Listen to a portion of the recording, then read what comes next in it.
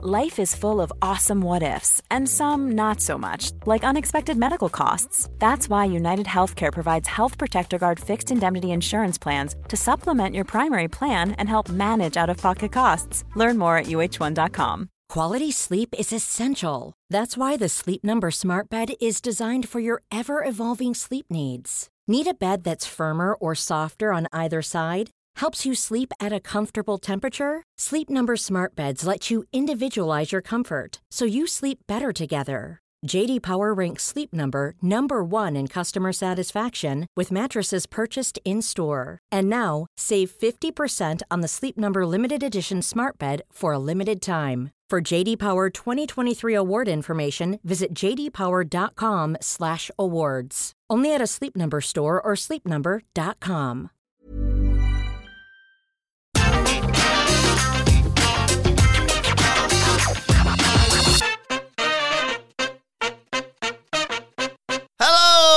And welcome to the SmackDown review. I'm Adam Wilborn from What Culture, joined by one of the Dudley boys, Michael Hamflett from What Culture. Look back on Friday night's episode of SmackDown. But before we get into it, if you're a fan of this sort of thing, make sure you subscribe to What Culture Wrestling on either iTunes, Spotify, or wherever you get your podcasts from for daily wrestling podcasts where we not only review SmackDown, but also Monday Night Raw, NXT 2.0, AEW Dynamite, AEW Rampage, pay-per-views, premium live events. We have interviews, roundtable discussions, and a roundup of the week complete with a bloody good quiz, of course, on Wrestle Culture. As I said, they're joined by Michael Hamflett to review Friday Night SmackDown. What a show this was. Yeah, this was good. This was really good. It was high on in-ring quality. Yeah. Which I think we've said a few times now, especially in our middle-of-the-night reviews, that it's where WWE can still shine is maybe an overstatement, but where WWE can still be quite a proficient-looking wrestling show. Is those Sunday shows tend to just have all matches with less filler, less fluff. There was some pretty egregious fluff and filler on the show, which we'll get to when we hit it. But there was, 3 pretty impressive in-ring outings tonight that made as a 2-hour show, which SmackDown is. SmackDown shouldn't drag as much as it feels like it does, considering it's an hour shorter than Raw. Right? But it often feels like it's just dragging along. There's not enough characters, there's not enough developed stories or fleshed out personas or anything like that. The roster doesn't feel particularly, engaged with some of the stuff they're doing. There's still elements of that, but there was just 3 top matches on this show that were so good from an in-ring point of view, and in 2 cases had pretty significant developments as well, that I would say, this is the best SmackDown I can remember since before WrestleMania. And there's not a single episode. When I say that, there's not an episode sticking out that jumps out as a comparison point. No. So it probably stands out as the best SmackDown of the year. Yeah, I'd be tempted to agree with you on that one. I really enjoyed this. So much so that with this opening match, despite the fact it went to a double disqualification, I gave it a little bit of leeway. I'll get into it as to why after we've recapped it. So the show started pretty much immediately with Drew McIntyre versus Sheamus in that Money in the Bank qualifier with a bit of a kerfuffle at Gorilla between Drew McIntyre and Butch to start us off. Yeah. Anyway, we come down, Drew McIntyre versus Sheamus, and they just beat the piss out of each other because that's what they do. Mm-hmm. And they've got a bit of history together, and I liked the fact that they just didn't. They were just like, look, I know I'm just going to have to just hit you as hard as I can to win this match, basically. So there's some stiff shots early on. McIntyre hits him with a hard clothesline to take over. Sheamus fights back. McIntyre hits a Michinoku driver. Sheamus hits White Noise on the apron to take us to break after Butcher's slightly got involved somewhat. When we come back, Sheamus hits the Alabama Slam for a near fall. He also pulled out McIntyre's Future Shock DDT for a nice 2 count as well. Sheamus got hit with his own White Noise by Drew McIntyre off the top, so they're exchanging moves, which was a nice touch. And it looks like McIntyre's got it pretty wrapped up. Goes for the Claymore, and Sheamus hits him with this huge knee to the face. He goes for the bro kick. McIntyre counters that with a powerbomb. Just a great story being told by these two men who fought each other a lot. Butch tries to interfere again. McIntyre hits him with a Claymore, but Sheamus gets back up in the midst of all that and sends McIntyre over the top. They brawl around ringside. Referee's counting. He's almost at 10. You're like, oh, bloody hell, we know where this is going. And then it's either a count out or a double DQ as they both swing chairs at each other to close out the match. But the thing that I mean by saying I was annoyed by the finish, but I was going to allow it, is A, they followed it up. It wasn't just like, well, they're both in Money in the Bank or they're both not in Money in the Bank. There's a big question mark as to what Postman Pearce is going to do about that. But also, it wasn't like they both just hit each other with chairs and went, right, DQ, let's go to the back then. This brawl doesn't stop. They start fighting. They go over the announce table together. And we go to a break and you think, right, when we come back, it's just going to be moving on. Here's what happened earlier. But no, they're still brawling. They're fighting all over ringside. They're fighting into the crowd. They have to be separated. And it looks like they still want to get their hands on each other as Drew's standing in the ring, as Sheamus is fuming in the crowd. I felt adrenalized, if that's even a word, from this start to SmackDown. Yeah, as far as, and let's call it what it is, as far as like cop-out finishes like this go, yes, this had such an air of authenticity about it in the way that obviously they led to the brawl they were having on the floor and indeed the post-match, as you've sort of highlighted there. How important it was to set a tone for these two that they haven't, yes, it's in blind fury that they found themselves getting disqualified, but it's with a competitive desire to beat the other guy. So hopefully, and I'm assuming because he's a postman, that he'll be under threat of Butch, a dog, because they're just the natural enemies, aren't they? Adam Pearce and Pete Dunne now. That it won't result in certainly Sheamus being eliminated, nor Drew, and this is all like, I don't mind being worked into the rematch for this where you get a conclusive winner, because even though I know the gears and even though I know they're doing this to fill TV time, this is evidence that you can do it in a more creative way. Yeah. WWE have sort of established now that you just are going to get loads of what you want until you're kind of sick of having it. So the least they can do when they're producing this content is to put the effort in a little bit. And everybody put the effort in here. Like the way that this match was structured, it must be such a dream for a wrestler to go to have a long and extensive career, find their dream opponent, and then to see their name against them on the whiteboard when they get to work sometimes. It must be such a cool feeling because there is such a craft to this, and yet you watch this believing that these two could probably do this in their sleep. Yeah. They are absolutely beating the dog out of each other, and like you made a point, these are not just like, oh, I'll do the other person's finish. Like, absolutely hard-hitting, escalated versions of the finish, from the top or on the apron or whatever. So they're going for the hardest and nastiest version of that to illustrate that they've just done this over and over and over again, and they will just very much fight forever. And then of all the wrestlers, again, to build you are going to have to fight forever. You're going to have to fight next week, in fact. It's these two. It's not just, they haven't tried to establish this fury and this anger out of nothing. It's not just two wrestlers. You wouldn't have had it, fair enough, it was a protracted squash, but Xia Li and Lacey Evans wouldn't have been as convincing in these roles as people that they just can't be contained. Well, this is the first time they faced each other and it's just a match for a match's sake. This, we know there's so much rooted in this that I absolutely think you can get away with it sometimes. And if this is a means to an end of them saying we're going to have to settle this in a street fight or a last man standing match, which we know these two can do so well together, it wouldn't have made sense if they just said it's a qualifying match, but it's also a street fight. Yeah. Like, you have to have this result. But yeah, in terms of me not just going, oh, right, no finish then, I thought they salvaged it in terms of, I believably bought that someone didn't just go, oh, I can't be arsed, I'm just going to get counted out here. They were just like, I don't care what happens to me. I just really want to hit you. I've lost it now. I've absolutely lost it. I think where this will go, by the way, is I think they'll fill every other slot in the match to make it clear, like, this could have been done as, like, the first qualifier, it could have been out of the way, and it's not. It's got to and then on the go-home show, they'll do last man standing to be the last man into Money in the Bank. I think it's a nice way to just create a little bit of drama for what you assume to be Drew's route to his attempt to get that clash at the Castle Show. Kind of starts now, doesn't it? So another good reason why I enjoyed this show, watching it on Sunday night, it's getting late, watch Love Island, want to go to bed. Big video recap segment of something I've already seen many occasions, which is the Cody Seth Rollins stuff from the premium live event and from Monday Night Raw. Skipped all that, only to find out that Michael Cole announced that Cody Rhodes is going to be out for up to 9 months. He's pregnant! No, this is a good strategy on WWE's point of view to just put that out there, because they know they're not deaf to the speculation. They'll know that people will be doing their calendar maths and make 9 months for starters is before WrestleMania. So regardless of if that number is worked or if it's legit, it's giving people the freedom to at least fantasy book and believe that Cody will be there for WrestleMania. Of course, there's this precedent set by John Cena that you can play with that a little bit and you can get a Royal Rumble comeback or indeed a comeback at another show, whenever. It's a good number. It's a good worked number if it's worked or if it's a shoot one. nobody needs to be panicked that he's like if they said 12 months, the first thing you go is, he's missed WrestleMania. That's not ideal. Like now you don't have to have that stress. It's like a good use of an unfortunate situation to befall Cody. Yes, indeed. Get well soon, Cody. We go to the back where Kayla is chatting with Lacey Evans, SmackDown's newest superstar. Yeah. What?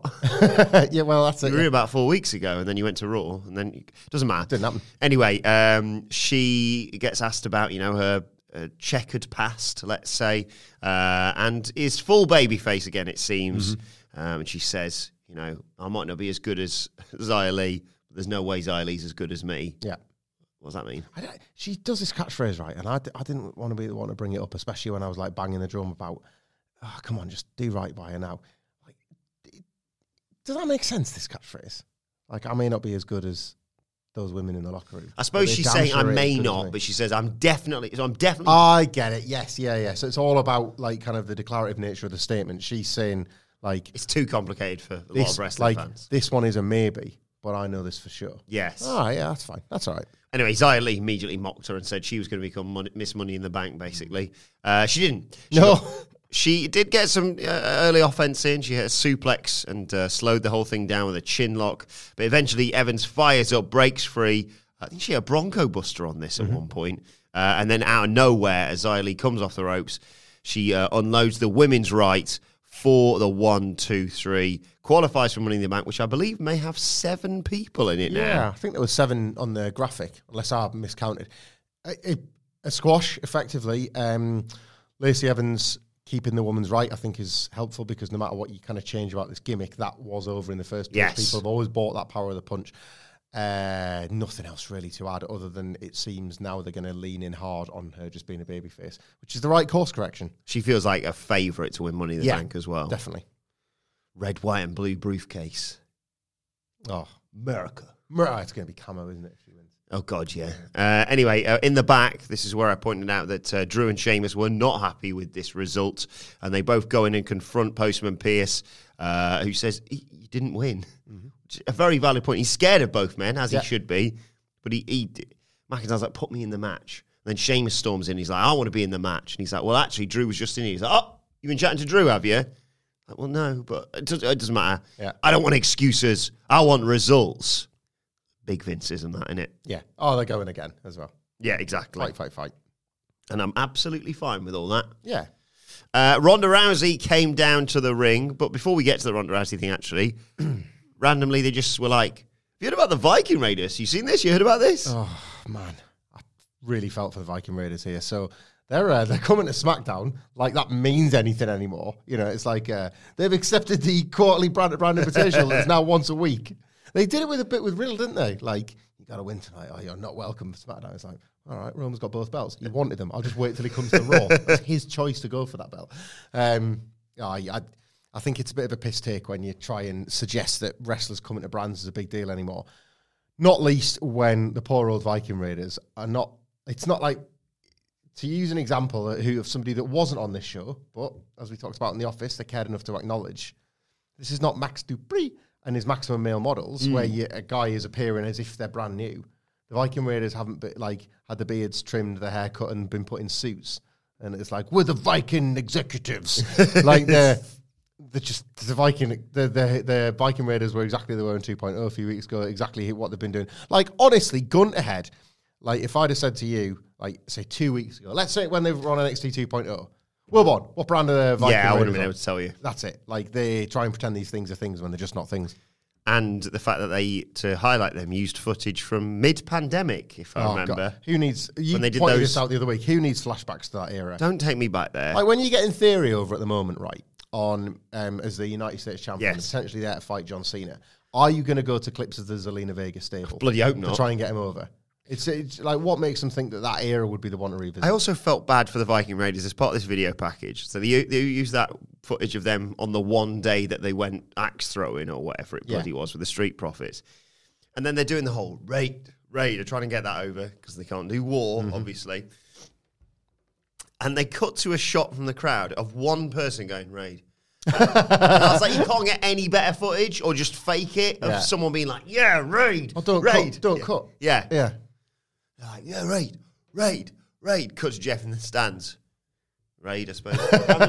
Popcorn. Huh? Hot dog. Do you want a hot dog? Raid. Ridiculous. Anyway, Ronda Rousey comes down to the ring. She talks about fighting Natalya at Money in the Bank. Good. Yeah. Good stuff. This card is shaping up now. Yeah. Despite the fact it's not going to have a men's world title match on it. Rousey, I think, is, in their mind, this segment might argue otherwise, is somebody of a star level that can be there as a main eventer in the place of Roman Reigns. Ronda Rousey versus Natalya, Rhea Ripley versus Bianca Belair, 2 Money in the Bank ladder matches. I'm happy with that. Yeah. Leave it at that. I'll put a couple more things on, but 2-hour show. Thanks very much. Cheers. Actually, I'm not working it. Put 20 matches on it. No, we'll stick with 6. Anyway, she talks about this upcoming match with Natalya, and she says, "Ooh, well, my submission hold's better than your submission hold," basically saying that her mum taught her the armbar, Natalya stole the sharpshooter, a knockoff version of Uncle Brett's, basically. In the midst of all this, Shotzi's music hits. She comes out, and she says, "Oh, you're not prepared for me, because I'm a motherfucking tank." No, she didn't say that. But she did want a match. She said, "Oh, you know, I fancy beating you and becoming, the new champion." And Rousey asked the fans if she thought that she deserved a title Shotzi. Oh, God. Oh, my God. Not a good way. Not a good God. The line was so lame, right? Really lame. But we talk about this a lot. Like, I feel like I say this phrase a lot. Stars elevate bad material, right? Yes. She didn't.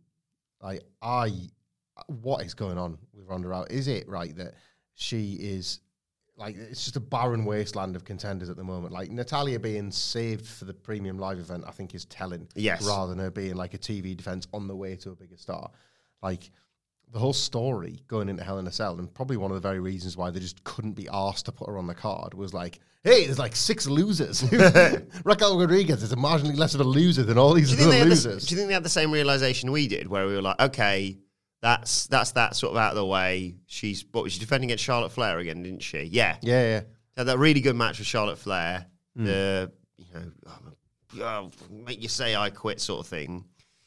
And then on the SmackDown preview next, I was like, cool, so what's next for Ronda Rousey? And we looked at the roster and we were like, oh, God, no wonder they were going to give you, I don't know, Sasha versus Ronda out of nowhere. It's like time to play the game. And then, she's fighting Akeem. Just got the alumni pit. It's so, what's probably not being spoken about enough, because, Ronda's performance is not that great, and you can't, it's all about the intangibles. Ronda Rousey was, just... There was a glow around Ronda Rousey in her original run, and maybe that's the appropriate word, because it sort of feels like since the Naomi and Sasha Banks exit of a few weeks ago, where Naomi was set for the Raw title match and Sasha Banks was set for the SmackDown one, on Raw, they went, oh my God, what's the biggest and best match we've got for this division? And on SmackDown, they did nothing. Yeah. That is so odd that the differing responses you've replaced Sasha Banks with, nobody. Maybe that highlights that Sasha Banks is irreplaceable. And, you give your stars maybe what they want a little bit more often. And, things of that nature, to use another Vinceism. Ronda's in a bit of trouble here. It's just they're not showing that there is anybody that she can fight that makes it feel big time, that makes one of her programs feel like it should headline a pay-per-view. You said it yourself, it's going to have Ronda on it, and that used to imply something. It is increasingly not implying that thing anymore. And the material's ropey and the performance is not fantastic. So she is in desperate need of a proper star to appear on SmackDown, if only for a 1-month run. You've got to assume that somebody's, and I know that I can see the name on the tip of your tongue, Wilborn, every single week. There might be a time and a place for Shayna Baszler, but I would argue at this point, it's got to be something bigger. Yeah. It's got to be No, I'll admit it. For SummerSlam and for Clash at the Castle, something's got to feel bigger. Without a briefcase, Shayna Baszler feels done in terms of a title prospect within WWE. Or they'd have to go right the way back and try and retell a story that they've already kind of tossed away. The thing is, I'm inclined to agree with you for the most part, but there was just a glimpse in this match where I was like, there, that's it, you've got it there. Just do that all of the time. Don't have her come out and be like, who wants a title, Shotzi? And my submission's better than your submission. Just be like, right, which fool's up next? Yeah. Just badass. She's just a badass. She doesn't really talk that much. She lets her hands and feet and submission maneuvers do the talking. When they were accepted, she was the heel of the two with Becky Lynch. And there was the poor Riot Squad were just absolutely fed to her. Fed to her. Ruby Riott, I think, was even on a pay-per-view. I think the others were just on Raw, and it was just, man, Ronda Rousey's getting cruel. And it felt good. Yeah. Yeah. So they're like, in the match, it was like back and forth early on. Shotzi actually took control, fighting back. She hit a snapmare, kick to the back, went for a submission in the ropes. There was a bit here as well when she reversed the submission and grabbed an ankle lock in the ropes. And I was like, oh, there she is. That's the one I want to see. Anyway, Shotzi fights back, hits a tornado DDT off the apron to take us to a break, gets a near fall off that. Kicks Ronda Rousey in the face, works over the arm, and then she hit a series of strikes and then went for a kick, and Rousey caught it. And this was the moment where I was like, there she is. There's your WrestleMania main eventer. Because she just looked at her and were like, that's it now. Yeah. You've pissed me off enough now that the old Ronda's coming back. She chucks her around the ring, suplexes her. She's selling the injuries and she's struggling a little bit. Gets her up, Piper's Pit. That's got her defeated anyway. And she does the old Bryan Danielson of like, no.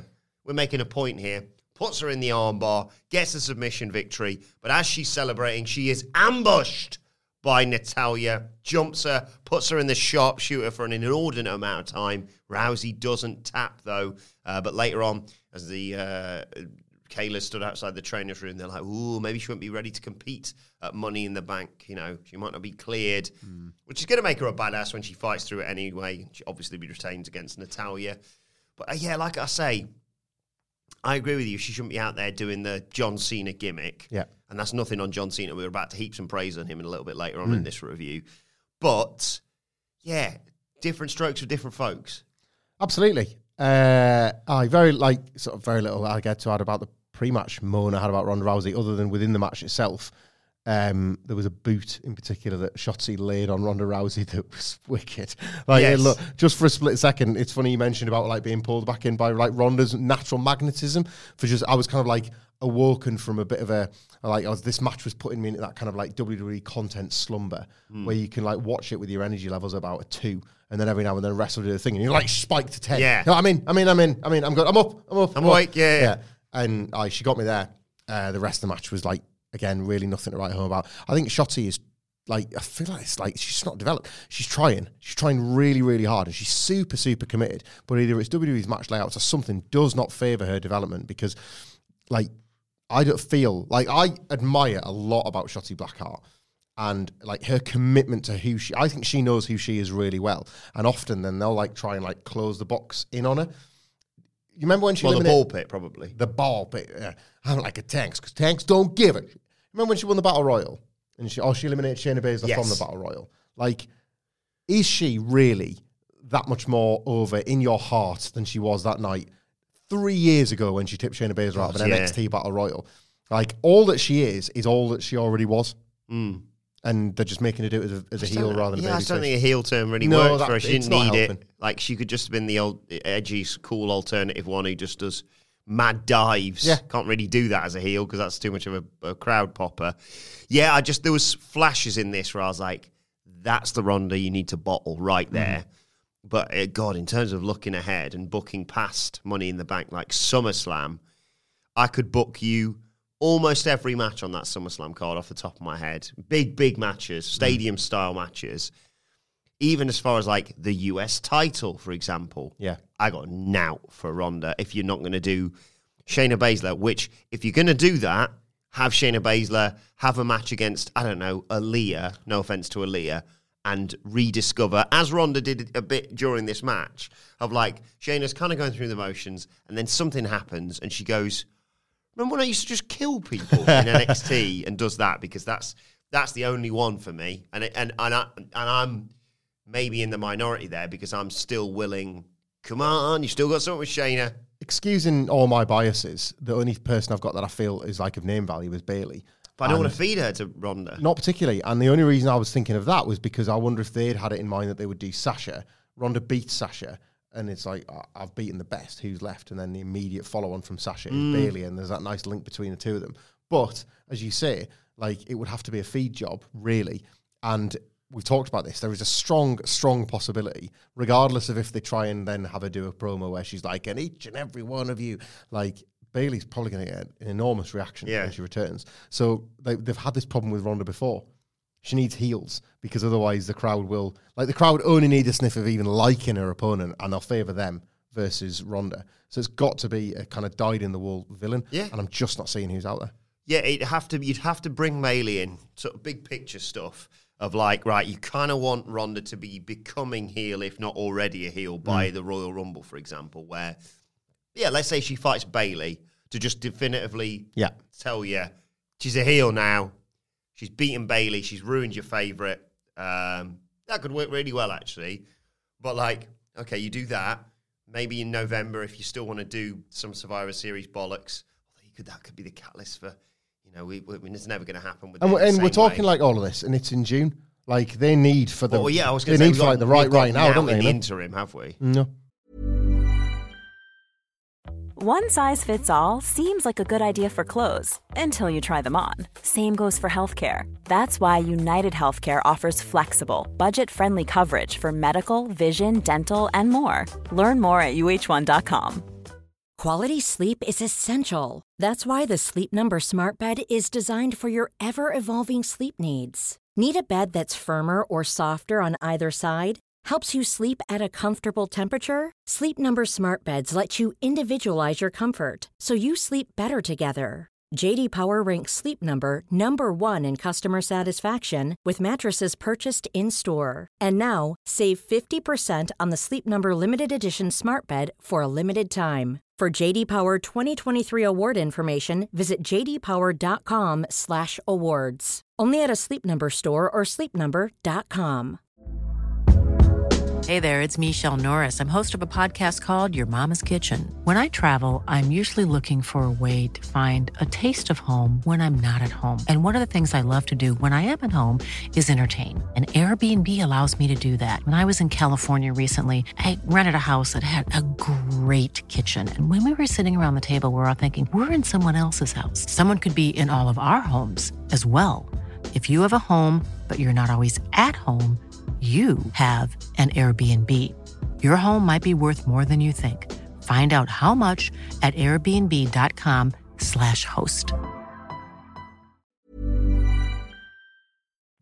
Anyway, moving on, we had the Intercontinental Championship. Well, actually, technically, before that, we had Riddle getting interviewed backstage, talking about thriving under pressure and wanting to fight for what the Bloodline did to Randy Orton. He's going to beat Rusty and get vengeance on Roman Reigns. And then we got ourselves the Intercontinental Championship match.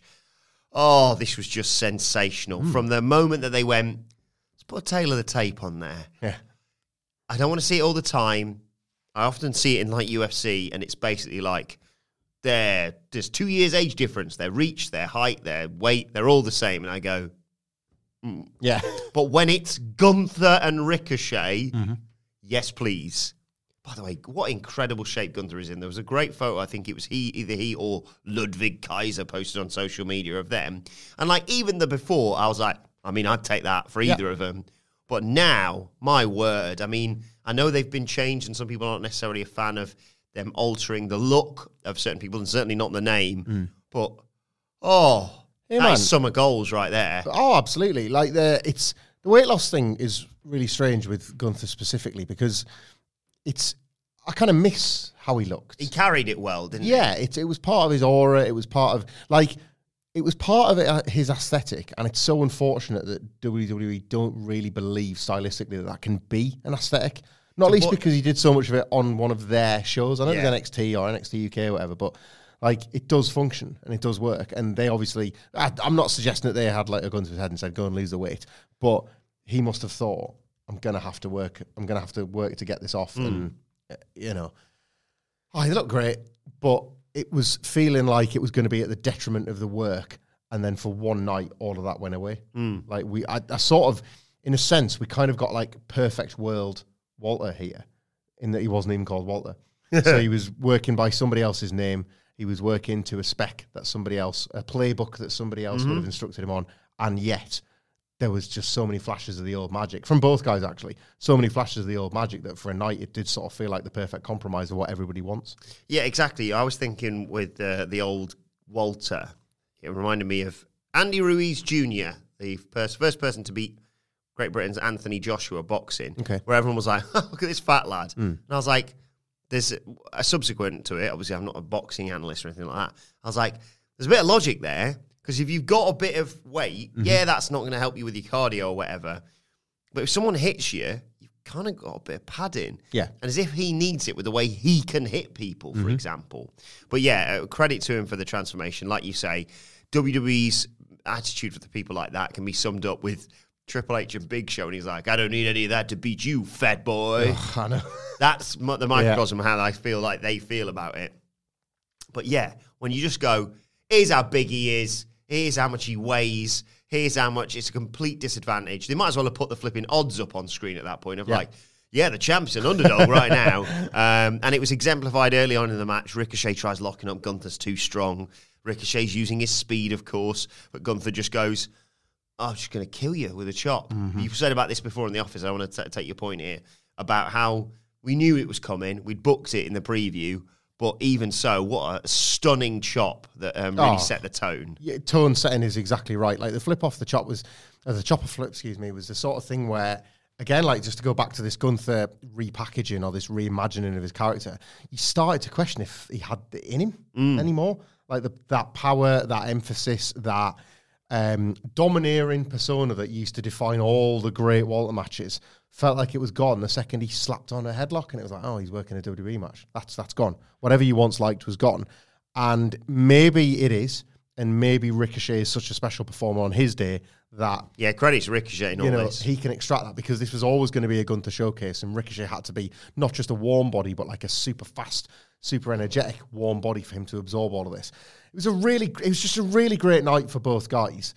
I'm going to remain cautious about what this means long term, but this, as an isolated, like on an island, this match was quite a remarkable piece of work, considering the handcuffs that are clearly on both now. I went into it going, let's not get carried away. Yeah. And I left going, I'm all in on him. Hold it for a year. A really impressive sales package of the Gunther aesthetic in that respect. We talked about in the news, have him kill everyone.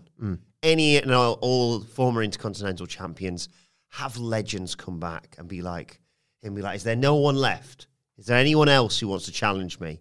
And every single one of them just gets killed. And I don't know who you set up as the guy to finally defeat him. Imagine but basically, do what you did to set up someone like Ilya Dragunov in NXT UK. I'm not saying he needs to be the person to beat Gunther, because there's no way you're putting that match on SmackDown.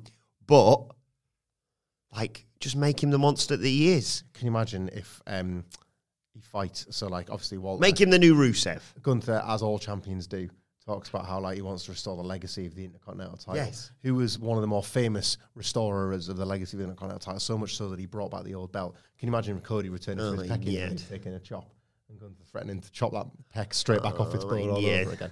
Imagine if he'd done it on Sunday. Another WCPW clash as well. Handprint on Cody's bruise.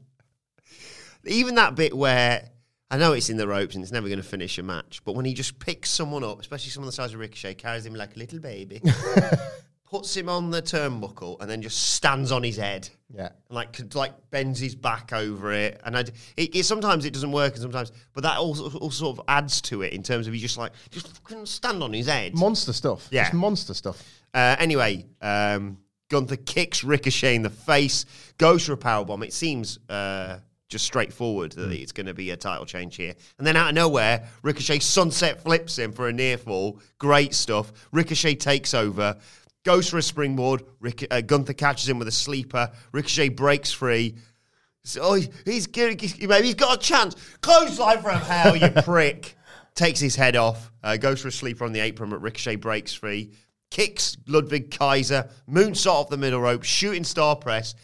And I bought it. I was like, oh my God, they're going to beat Gunther. This is a really bad idea, but I'm kind of into it because I'm into the match. I'm invested. But that's not the finish, of course. Ricochet kicks Gunther, and Gunther's like, no. Here's how you do a shotgun drop kick. And I said it before, the bit in Doctor Strange where he gets hit with something and his spirit leaves his body. Mm-hmm. But imagine if his body went with him as well. Oh. He went flying into the corner.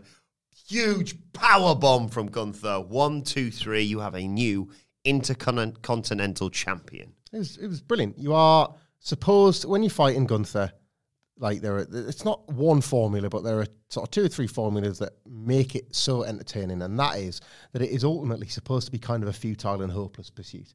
Like Ricochet, one of the best like athletes in the world in a wrestling context, and everything he's got ultimately can't contend with Gunther's onslaught. Like when it was Walter, that was always the way. Like if you think of what would one of Walter's better WWE matches been, like the Tommaso Ciampa one in the CWC of all places springs to mind, where you kind of get 1 or 2 goes to give him your best, and whatever version of that is. You could be a super heavyweight, you could be a technical maestro, an aerial wizard, a hard hitter, whatever it is. You kind of get like 1 or 2 goes at that, and as you said, like coming up for the near fall. On like Ricochet's, it wasn't a 450. Was it a shooting star? Yes, like it was standing shooting star. Yeah, like just that one bit where you're like, this is the best chance he's got. And then what was always so great about Walter was that you've been hit with the chop and you've maybe sustained it. You've maybe been hit with 2 or 3 chops and you've sustained it. And oh wow, like he can clothesline or he can hit. And then it would be the splash from the top rope where you're just like, he's got a splash from the top rope, but are you taking the piss out of me? And that, to me, was how effective the shotgun dropkick was here. Because Ricochet's done all this. Oh, it's still only 2. I've got to go. Bang! Oh, my God. Like, he's just kicked my bones out of my body. Like, I can't stop this guy. I'm done. Yeah. And that's, like, all of like, the way that this was structured was the effectiveness of a Walter match as presented through WWE's Gunther. Again, like, not to be cynical, not to be in misery, just... don't get overexcited that you're going to get this every week. Nah, he's going to kill everyone. But in places, there's still magic in the old dog yet. Yes. There were 2 dogs on SmackDown, apparently. Sami Zayn's warming up in the back, and Paul Heyman comes up to him and goes, hey, saying if I've heard from the right people, you win this match, you're an oos. You're in the bloodline sort of thing. But if you lose... and he trails off and just leaves Zayn to think, and Zayn tries to ignore it and just goes out to the ring. Because he's got a job to do against Riddle, which we'll get to. Before we do that, though, I want to talk about this thing that you and I have seen all over social media, but I'm really glad that they put it on TV. Not that you needed to be reminded that John Cena is just an awesome human being, but the story of Misha and his mother, who fled Ukraine. Misha's a young boy with Down syndrome, and she said, you know, one of the motivating factors was like, we have to leave, and she's telling him that in order to sort of calm him down and try and get his head around this awful situation, of course, that if they get out of this terrifying war zone that they're in, maybe they can meet John Cena, or they're on their way to meet John Cena. John Cena heard this, and it's the bit where he's like, I had like a 2-day gap, and I realised I was only an hour away by plane. Yeah. So there's barely any limits as to how far he'll go for this sort of thing. He just was like, nah, we're going, we're going to do this. And he spent a day with Misha and met his family and stuff like that. And I know you tweeted about this, but I'm sure the Hamflett Mega fans will forgive you, because this touched both of us. Oh, my God. Unbelievable. I'm going to go again. I've watched this like 5 times this weekend. Like, he's real. Like, I watched another Cena video. I think I might have made reference to it in another podcast. Of like, what the best advice John Cena gave you or something. Yeah, that's on the YouTube channel. It's good. Cody, like, the algorithm will throw it you, and it's definitely worth your click. And Cody makes a point of like saying it's never been. It's most of the time he's been a big star. It's never been cool to be the type of hero he is. Yes, like everybody wants to wear the shades or whatever, and he will just embrace that. And it's for reasons like this. I think you see this, and it just like the rest of it sort of washes away. There's a bit where he's because it's not just that he does it, and you see a lot of this sometimes with people on social media, and you see him doing it, and you're like, what came first? You doing this, or you getting the cameras to film you doing right. There is a camera there, and of course, like, there's going to be understandable cynicism. Like, but Cena's record speaks for itself. He's like got a Make-A-Wish record and stuff like that, hasn't he, as well? So, like, at this point, it's not just that you can do all this sort of stuff, and of course, you can go there for a camera, and you can be Alan Partridge ruffling someone's hair in a children's hospital with balloons on your face on, or you can go there and just spend the time, it's not just a thing to do it, which is kind of amazing in and of itself, but it's to then go and to make this family feel like, your time is better spent with them. Like, that they felt so valuable. Yeah. Like, you just have to watch this video back. It's honest, it's too emotional for me to speak about, to be honest, because it is like that, an unfathomable situation for this family to be in. And to just sort of suggest, so like, that's a Hail Mary of a pass, isn't it? Like, we might meet John Cena. Like, anything at all that just might help make this awful, awful time a tiny bit easier. And then, Cena's the guy that comes through and they sit and eat cake.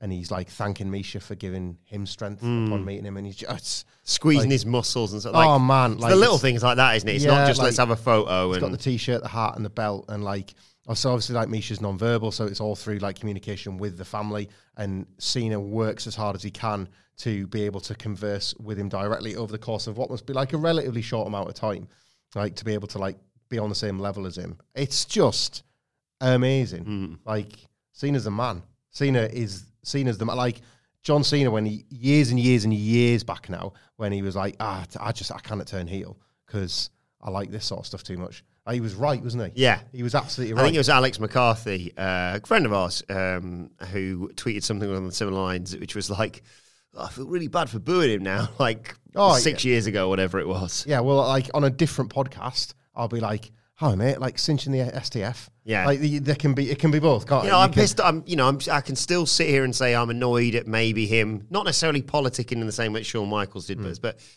you know, treated the Miz that well, has he? He's made some bad decisions over the years in terms of, I think we should go over the Nexus here. Yeah. It's bad stuff, but in his heart, he's a good guy. Yeah. Hey, John, and he follows you on Twitter now. Yes, like, and I mean, how's that as a sort of as a compliment to someone's personality? Yeah. Like, he's made one poor choice. no, like it's on my Twitter, sort of near the top. If you want to go and have a look, if you're still not seeing this or you missed it on SmackDown, whatever, it's just WWE will of course use John Cena's like incredible attitude to their betterment, and that's always not the easiest thing. But if you just take this as an isolated thing, that family like had their incredibly difficult life made better for a day. Yeah. Through John Cena's efforts. It's a wonderful, wonderful scene. Yeah, great stuff. At Michael Hamfler, if you want to check that out on Twitter.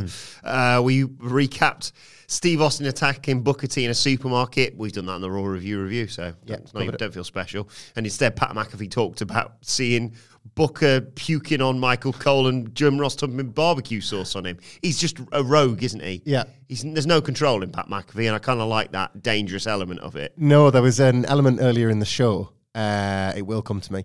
It was the you've never seen like the woman's right in real life. Yeah. And you heard him like exploding from the desk, and it's like, he's valuable to this show So because good. his enthusiasm is not only infectious, but crucially it feels real. Yeah. And like so little feels real in WWE, and Pat McAfee is one of those things. Well, we thought it was over between Madcap Moss and Happy Corbin, but next week we've got a last laugh match. What the hell's that? I don't know. Well, we'll talk about the preview. Yeah. I have no idea. You had the perfect ending. Why have you done any more to this? I like it's Cedric I worry about, you know. God, It's yeah. my esteemed colleague. Sophie's choice for Friday morning.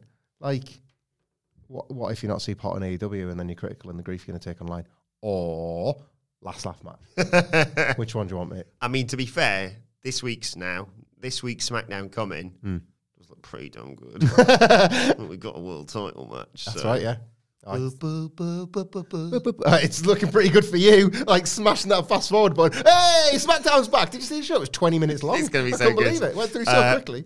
But sadly, one thing was missing from this show, and that was maximum male models. That's right. Yeah. Max Dupree got stuck in Europe, so they couldn't reveal his new client, which I was sad about, but I was also like, as you pointed out in the office earlier, at least they remembered to mention it. They drop stuff all the time and don't care. The fact that this came up is quite telling. Like, I wasn't there going, well, he talked about Shanky, where's the Shanky stuff? And what if it's a rare, unintentional shout out to various striking airport staff from WWE at the moment? This is actually a shoot, and Yes. it was actually scouting. Like, solidarity from me to them. Like, my words are not on behalf of What Culture or WWE or anybody else for that matter, but maybe inadvertently Vince McMahon has just backed the striking airport workers of Europe right now. And maybe they heard the podcast and went, Disco Inferno? Was it Disco Inferno we picked? I can't remember. I can't remember it. Oh, hang on, it was because I wanted Rick Martel. Oh, it was Ryback. Ryback, They were that was getting it. the big guy on the phone. Disco Inferno was something else. They weren't clearly. able to get him in time because our podcast drops about 4 or 5 They were hours like, that's before. genius. Yeah, save it a week. Get the big guy. You know how he used to do that walk in the ring when he had the jobbers on his back? Like now they'll just make like a catwalk for him to walk down as he walks. And then like he spin moves at the end, pouts, and then drops people on the neck. Clothesline someone into a swimming pool, though. Yes. Obviously. Right, main event time. It was Sami Zayn, future Mr. Money in the Bank, versus Riddle. Stipulation, of course, if Riddle wins, he gets a Universal title shot this week now, where we are right now. But if Zayn wins, Riddle is banned from SmackDown. And as a little bit of added spice. Paul Heyman joined on commentary, and there was a nice little back and forth between him and the commentators, with them saying, who's organised this stipulation, and how much does Roman Reigns sort of know about it? And Paul Heyman doesn't want to go near that. Yeah. But he did, as he always did, he's such a good worker. He did go through the ringer with this match of like, happy that Riddle's getting his head kicked in, panicking that Zayn's in trouble, and specifically telling him to get on him. Yeah. Don't let him breathe here. I need you to batter him. Anyway, Riddle gets the early advantage, gut wrench suplex, powerbomb, Broton, but Zayn lures him out of the ring and takes over, sends him into the announce desk. And when he gets back in the ring, he slows it all down with a chin lock. Riddle fires back up, though, running forearm, but Zayn catches him with a small package for a near fall, and he shoves Riddle's off the top into the barricade to take us to a break. When we come back, Zayn hits a brain buster for a 2 count as well. Goes up top, but Riddle catches him up there and goes for the super RKO. Zayn pushes him off, though, goes for a crossbody, but as he's jumping off the top, Zayn gets hit with a jumping knee in midair from Riddle. It's just great stuff from these two. Zayn regains control, though, does that draping DDT, and this is where Heyman's like, don't piss about, because he's taunting, he's doing the poses, he's setting up for the RKO, but Riddle fires back up, hits Zayn with a knee to the face and a running kick off the apron, and hits the floating bro to a huge beb. Hits a power slam, hits a draping DDT, goes to the RKO, but Zayn brilliantly counters it into the Blue Thunder Bomb for a 2 count. Riddle goes for Bro Derek, Zayn escapes, and Zayn goes for the Helluva Kick. Riddle, out of nowhere, catches him with the RKO. 1, 2, 3. He gets a shot at the, I was going to say Universal title, all the belts, basically, that Roman's holding next week. Of course, immediately after the match, in come the Usos to beat down Riddle.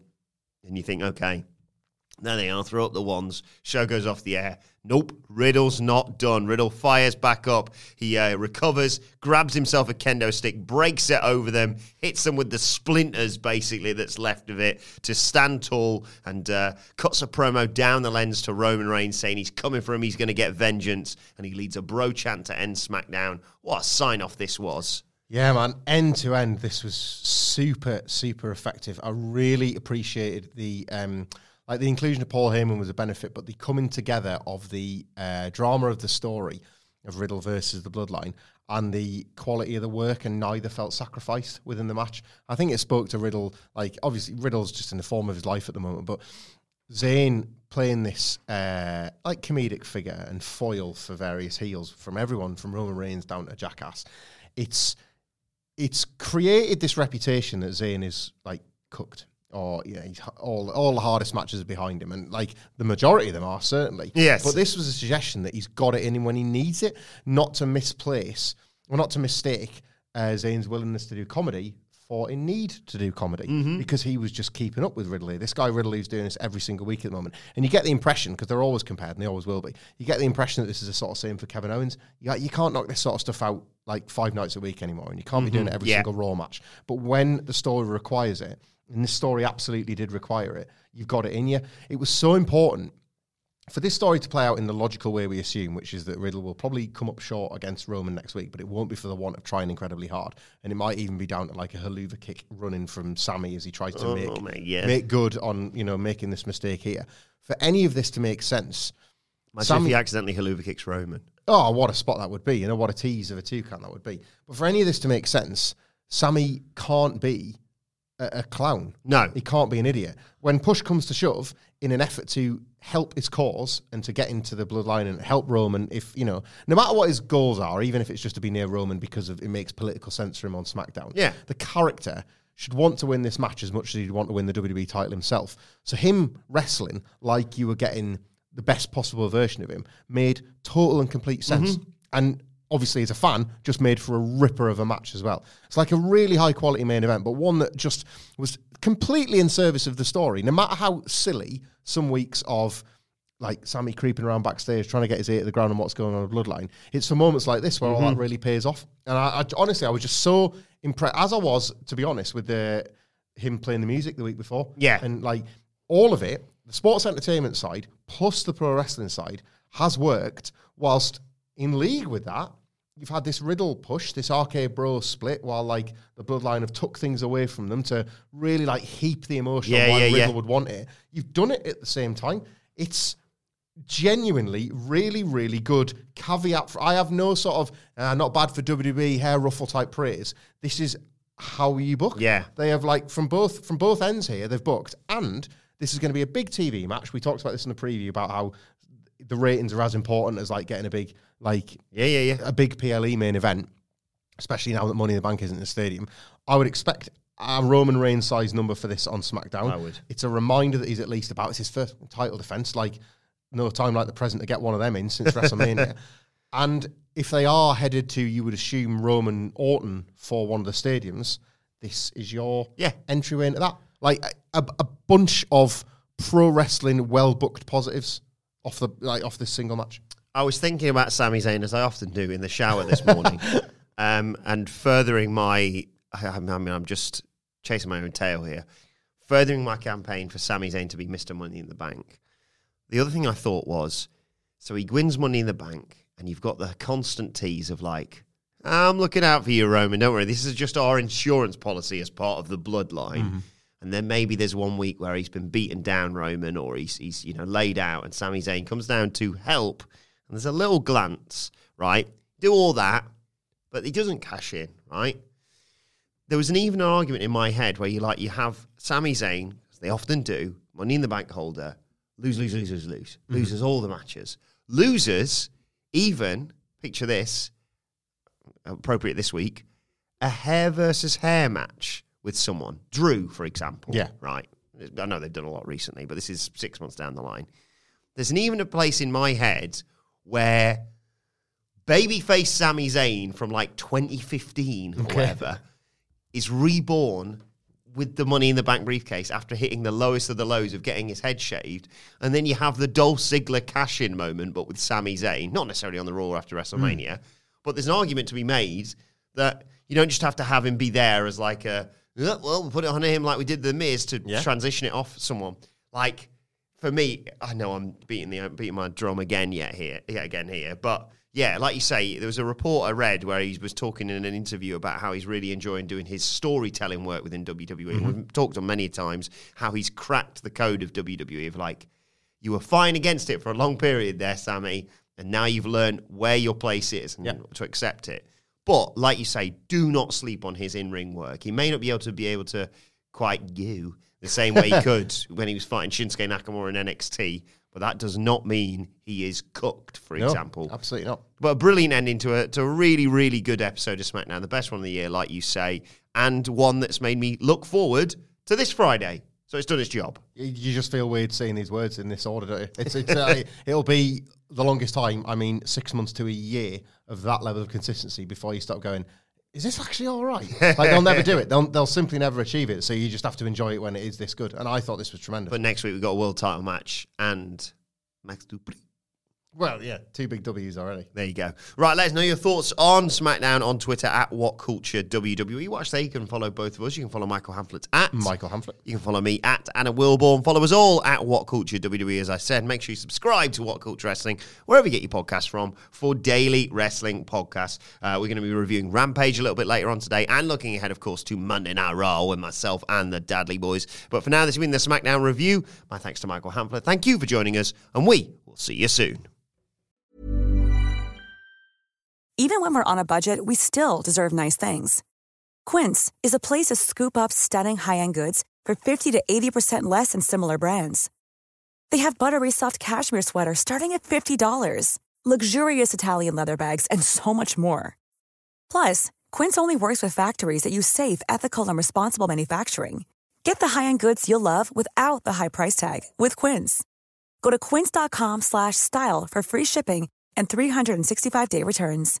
When you make decisions for your company, you look for the no-brainers. And if you have a lot of mailing to do, Stamps.com is the ultimate no-brainer. It streamlines your processes to make your business more efficient, which makes you less busy.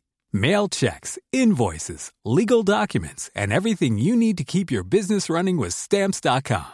Seamlessly connect with every major marketplace and shopping cart. Schedule package pickups and see your cheapest and fastest shipping options from different carriers, with rates up to 89% off USPS and UPS rates. And with the Stamps.com mobile app, you can take care of mailing and shipping wherever you are. Make the same no-brainer decision as over 1 million other businesses with Stamps.com. Sign up with code PROGRAM for a 4-week trial, plus free postage and a free digital scale. No long-term commitments or contracts.